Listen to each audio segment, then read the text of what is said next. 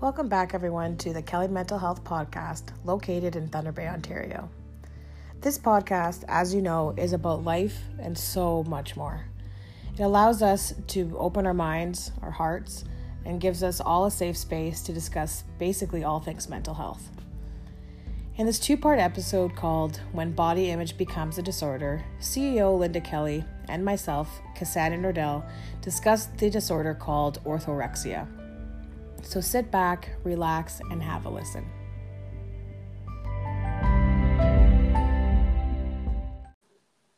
We are back. We are ready to talk about the next topic. I feel like we really could take this, this could be a whole week series. Oh, absolutely. There's so much, nuance between all of the different sort of disorders and personal lived experiences. Very cool. Yeah. So we are going to be orthorexia. Is that how you spell it? Orthorexia? Yeah. Orthorexia. Okay. It's kind of like ortho, like Dr. Torres on Grey's Anatomy. She always There we go. Yeah, there you go. Orthorexia. Okay. So for any of you that don't know what this is, I just learned about it and I had no idea this was even a thing. So basically, orthorexia is an eating disorder that involves an unhealthy obsession with healthy eating. So unlike other eating disorders, orthorexia, mostly revolves around food quality, not quantity. And so it's basically an extreme fixation with the purity of the foods and the obsession with the benefits of healthy eating. I think this is crazy to find out. I love fun facts. I love learning new things. And I had no idea this was actually a thing. Mm-hmm. It's recent. It only came around in about 1998. And it just, again, it's some kind of obsession with proper or healthful eating. Now, disclaimer, healthy eating is very much a debate. What is healthy? What is not? You've got people on, the spectrum of vegan thinking, this is the ultimate, most pure way of eating versus carnivore, which is only consuming of animal foods. And that's the most pure way. Or, you try to follow the government guidelines and there's, this amount of protein versus this amount of carbs, this amount of fat. So it's a huge debate. And anybody that says, hey, I'm eating healthy, I usually have some follow-up questions. Let's just leave it at that. What's the origin? I am in no way saying that eating healthy is bad. I want to get this out there because the comments I'm going to make are people might misconstrue that. So really, please listen to the full podcast instead of jumping down my throat and sending me hate mail.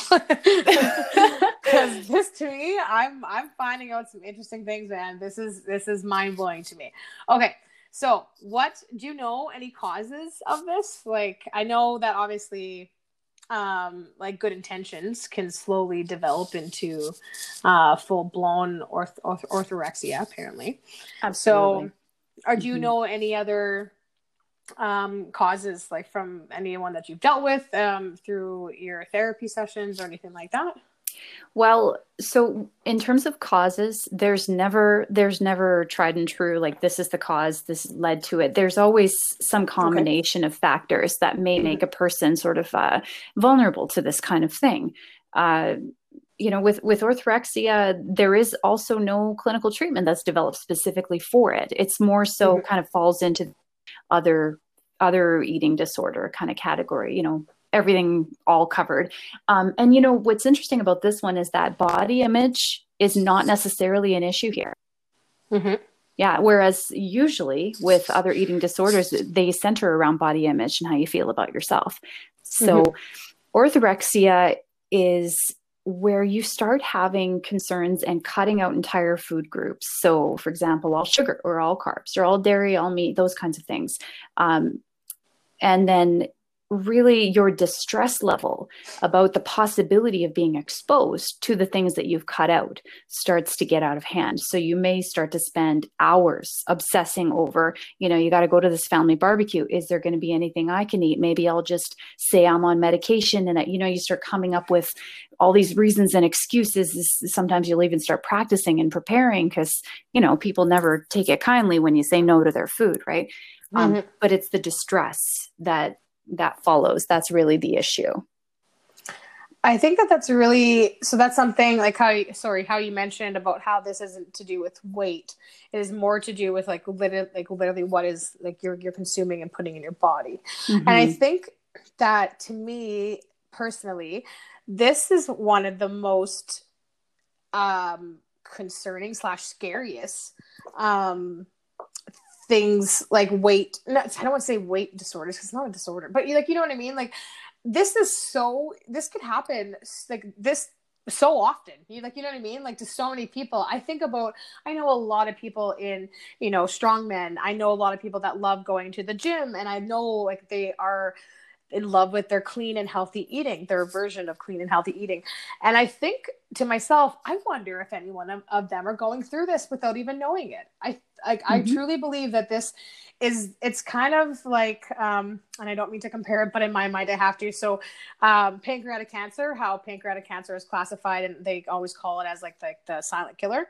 I feel like this is very comparable when it comes to any kind of, for lack thereof, or it's just easier for me to call it, like an eating disorder. So I think that, like, to me, that is the correlation I'm making with it. Does that, am I far off here? I don't think you're far off. I think because it's not about restricting quantity of food, it restricts the type of foods. So malnutrition can occur if it's not, a well-formulated diet.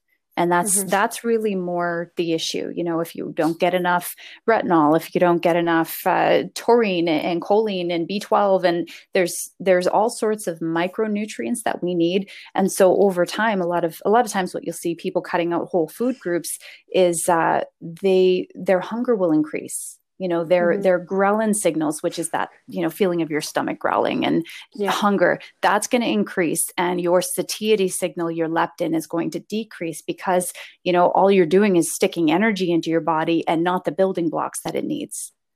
Oh, wow. Yeah. I thought it was kind of interesting too, when I was reading a little bit more in depth into this. It was talking about how,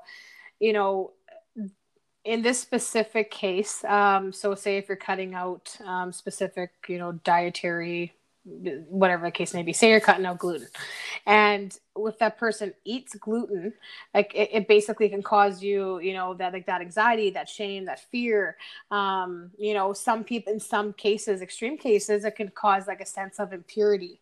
Or negative, like those negative physical sensations like that you were kind of just talking about. So I just think that this is the scariest one for me. I'm really shocked as to how much I have learned about this disorder.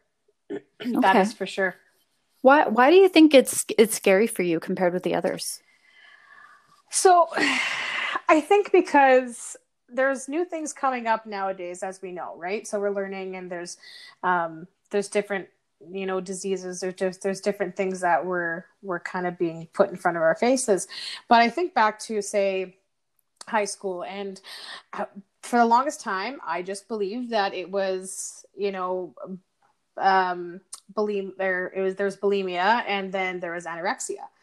And so, and I understood it. I was taught that. I went through, when I was even in, the social service worker courses, I understood it.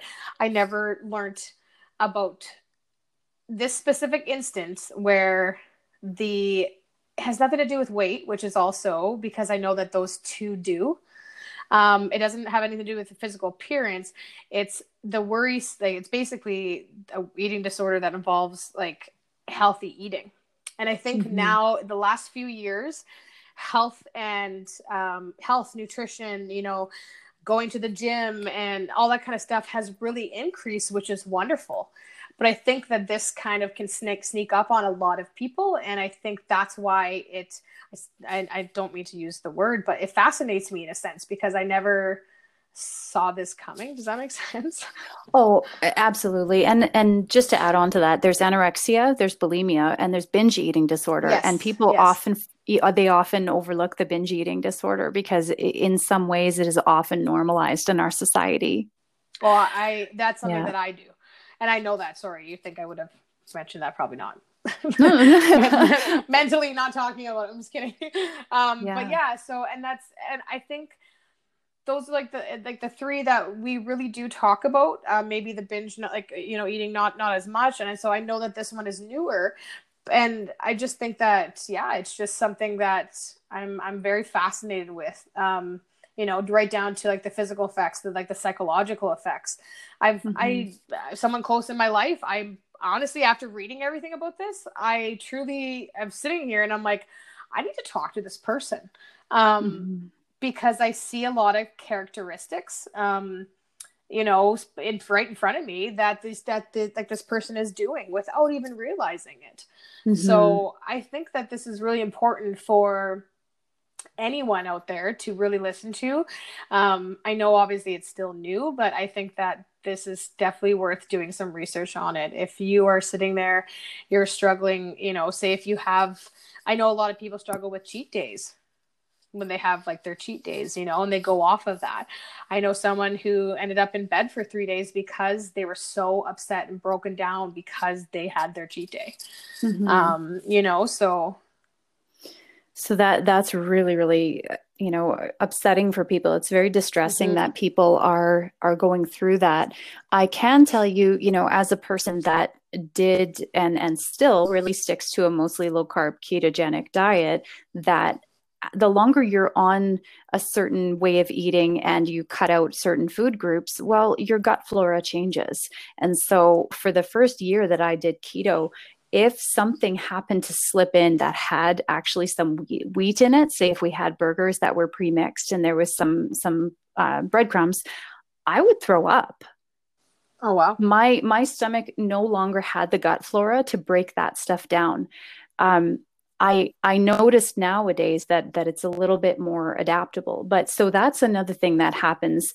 I'm a big advocate for keto and low carb. I think that there's a lot of parts of our food group that don't belong in our food pyramid, that are not real food. If we were out in the wild living traditionally, there's no way that this stuff would exist, and therefore it should not be part of a human diet. To me, that's a food-like product. It's not food. I mean, and the other thing too is that we're talking about influences of why people start to do this.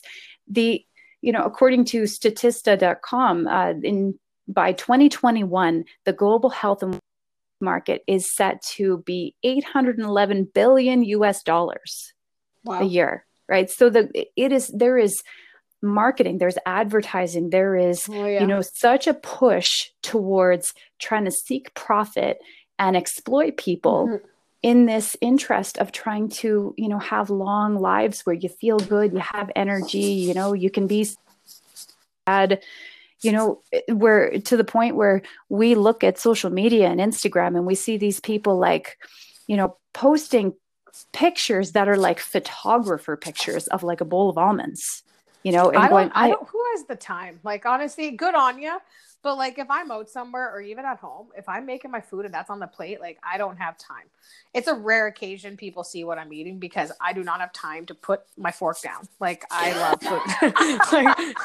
That's honestly what it comes down to. And good on you. Like, photographers out there, round of applause. I'm proud of you. It inspires me to want to eat like that. I get it. I love it. But I just physically and literally do not have the time to put my fork down when that thing comes to me. Like, I'm not priorities. That person. Yeah, priorities. Like, I've just never been that person, It's funny, like and I don't mean to cut you off, but like you mentioned about social media, right? And I really want to get on top of this because I'm like, okay, so obviously my job, marketing and all that kind of fun stuff. So creating like the design and everything. So I start looking into the orthorexia nervosa and everything. And I started kind of tying into, I wanted to create an image, which you guys will see once I'm finished, but about positive quotes when it comes to food. And I mentioned this to you, Linda, and I swear, like, if it wasn't for me learning about this what's it called, a disorder, I wouldn't have even looked at these quotes differently. Because I'll tell you, like, I'm gonna read a couple of them too, and it blows my mind. So I like all I typed in was healthy eating quotes, and I got these. So eating well is a form of self-love. Eat wisely. Don't focus on how much you eat. Focus on what you eat. You are what you eat. This one blows my mind. You are what you eat. Don't be fast. Don't be cheap or easy or fake. Don't focus on the weight loss. Focus on health, and let food be the medicine. So I'm looking at these quotes, and again, if I wouldn't have done the research on this eating disorder, I wouldn't have looked at them differently. But I'm really taking them differently now as I'm looking at them. So eating well is a form of self-love. That is a huge red flag to me. Like, I don't know why, but like, it like really stuck out to me differently this time. Like, obviously, yes, we want to take care of our bodies. And I understand that because it's the only body we have and we're stuck with it until, we aren't anymore. But that these are filled with pressure. I truly, as I'm reading them, I think that they're really filled with a lot of pressure.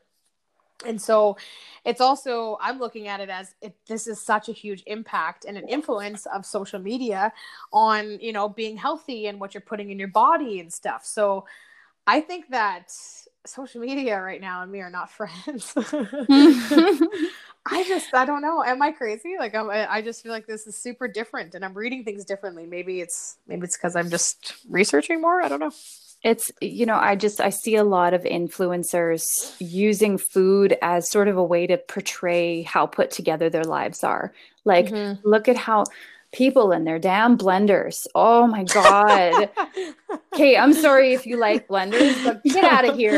I don't own a blender. I own like a hand mixer, but yeah, I don't own a blender. Yeah. So, okay. So you're still in the club. No, I'm joking. You know what? There's so many people that they're just really, they mean so well and they're just trying. But the problem is, like, when you deviate from it, what do you do to yourself? Yeah.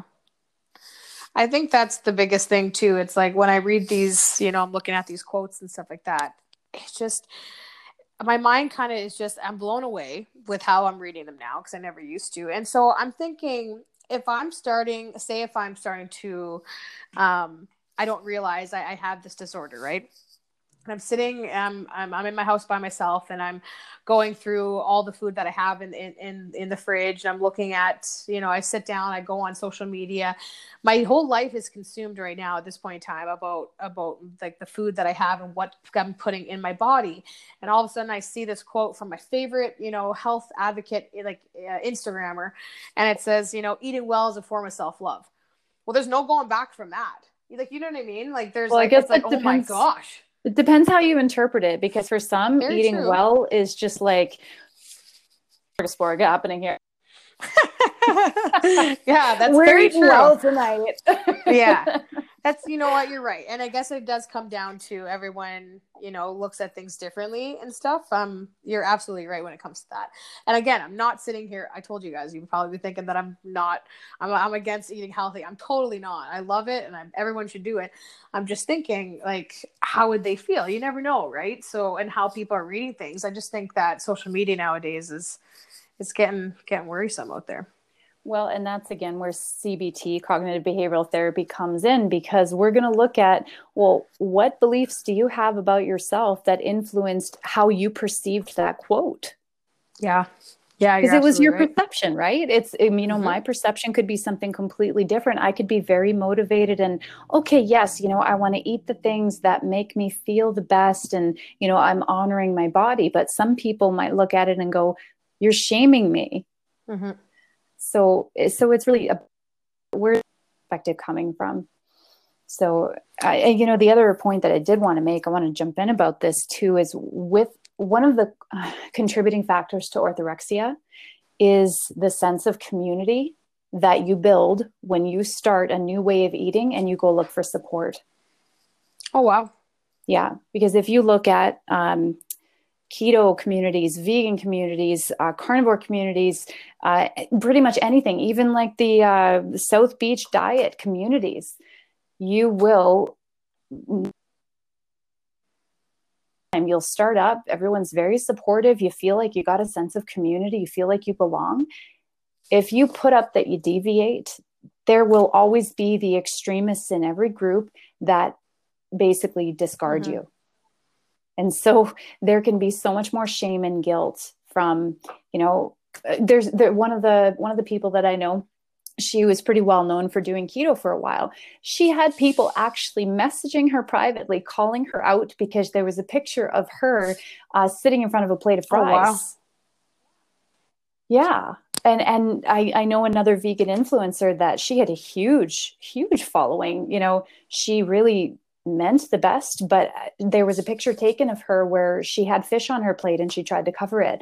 She was crucified by her own community because they said, well, okay, you were never vegan in the first place. So, you know, going back to, these are some of the reasons why people can develop this sort of fixation on purity, but some of the reasons people can get stuck in it too is because if you are eating and deviating from your original plan, you may also be sacrificing the community that you thought was in your corner. Yeah, you make a really good point. I never even thought of it like that. It's honestly, it sucks. It's, you know, because then you also feel like not only are you yourself kind of disappointed with the fact that you didn't stick to it, but you've also got other people's judgment. And I think other people making judgments happens for all sorts of reasons. You know, some people want proof that you can't stick to a certain way of eating forever, that, you know, cutting out a certain food group is not sustainable. I don't necessarily believe that. I think that people have to do what makes them feel the best. And sometimes eating one way is all about making your body feel good. And sometimes eating another way is the only thing that's keeping you alive because you're depressed. And you got to do what you got to do. Yeah, I think you make a really good point. In every situation, obviously we talk about like a lot about different topics, but I think in every situation it's different. Certain people can't eat a certain way because exactly what you said, because of health or whatever the case may be. So every body is literally different. And I think we just have to make sure that, you know, as long as each of us are being as healthy as we can and we're focusing, you know, on the positivity behind it and the positive, you know, end result and not shaming anyone for doing what they're doing. I think that that's super important. That's exactly it.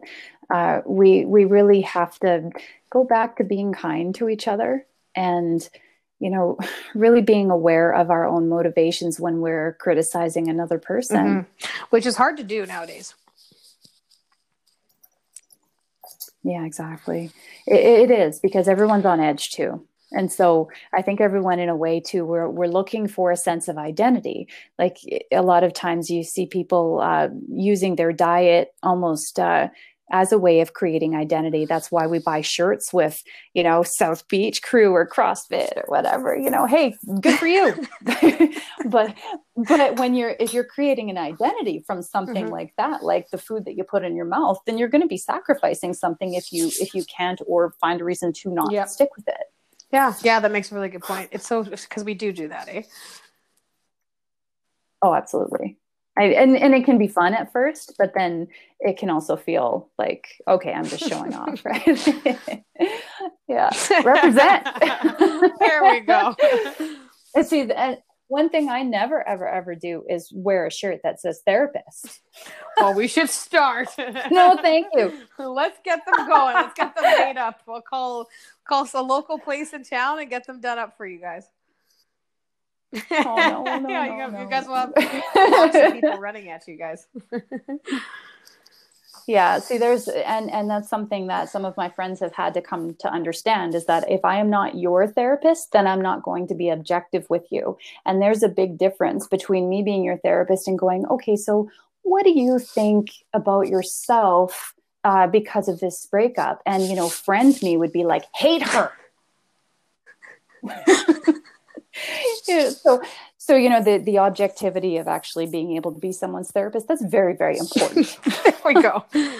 So we've covered a lot of topics, obviously, in a short amount of time. So we talked about body dysmorphic disorder. We discussed the body positivity movement.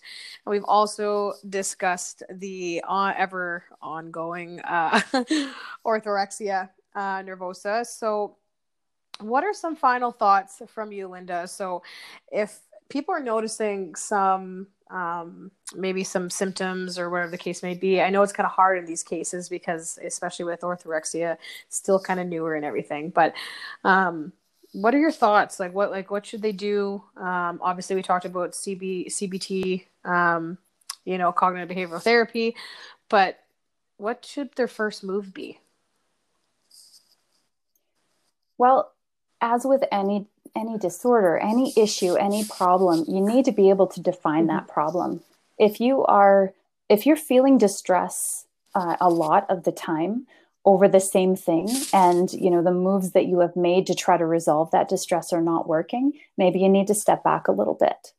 Step back, look at it from a big picture perspective, because maybe I may be overpicking my appearance, and that's where I think my distress is coming from. But truly, if I go deeper, that distress is about worrying that everyone's going to abandon me or leave me because of these things. And that's where the CBT comes in, where I can go, is this true? Where's the evidence? What's the evidence against it? Really just asking myself these big questions, and also really journaling. Journal when you are distressed. If you go on a private blog or go open up a Word document, go with a notepad on your phone, write down exactly what you're feeling and what thoughts are contributing to these feelings. Just do it. And then take a few days and then go back to it and look at what you wrote and ask yourself, is this still true? Where's the evidence? And now that maybe I feel a little bit better, is this logical? Because then if you can get some perspective on what you're going through, you may start to realize that there's a bigger issue here. And fixating on appearance, your appearance does not affect your value as a human being. I love that. It's so true. And I know we all go through it, but we feel it sometimes. So I think that is super important to actually state. It does not affect your value as a human being. Well, as per usual, anyone who is listening, we have tons of amazing therapists at Kelly Mental Health Clinic, and they specialize in a variety of areas. So the tips and tricks that Linda just provided for you. So if you are journaling and it's just, you feel like you need a little bit more, they're there and they are 100% available to you. You can contact them over the phone. We're doing online and in-person counseling sessions as well. You can do it through Zoom, whatever the case may be, but we'll make it work for you guys. So if you guys need anything, please do not hesitate to contact us. You can visit our Facebook page. Literally, it's simple as Kelly Mental Health on Facebook. Or you can call us here locally in Thunder Bay, area code 807-767-3888. So, thank you guys so much for listening. We could talk about this series all day, every day, and I'm sure we will do another part 3. That sounds like something we would do. So yes, was there anything else you wanted to mention, Linda?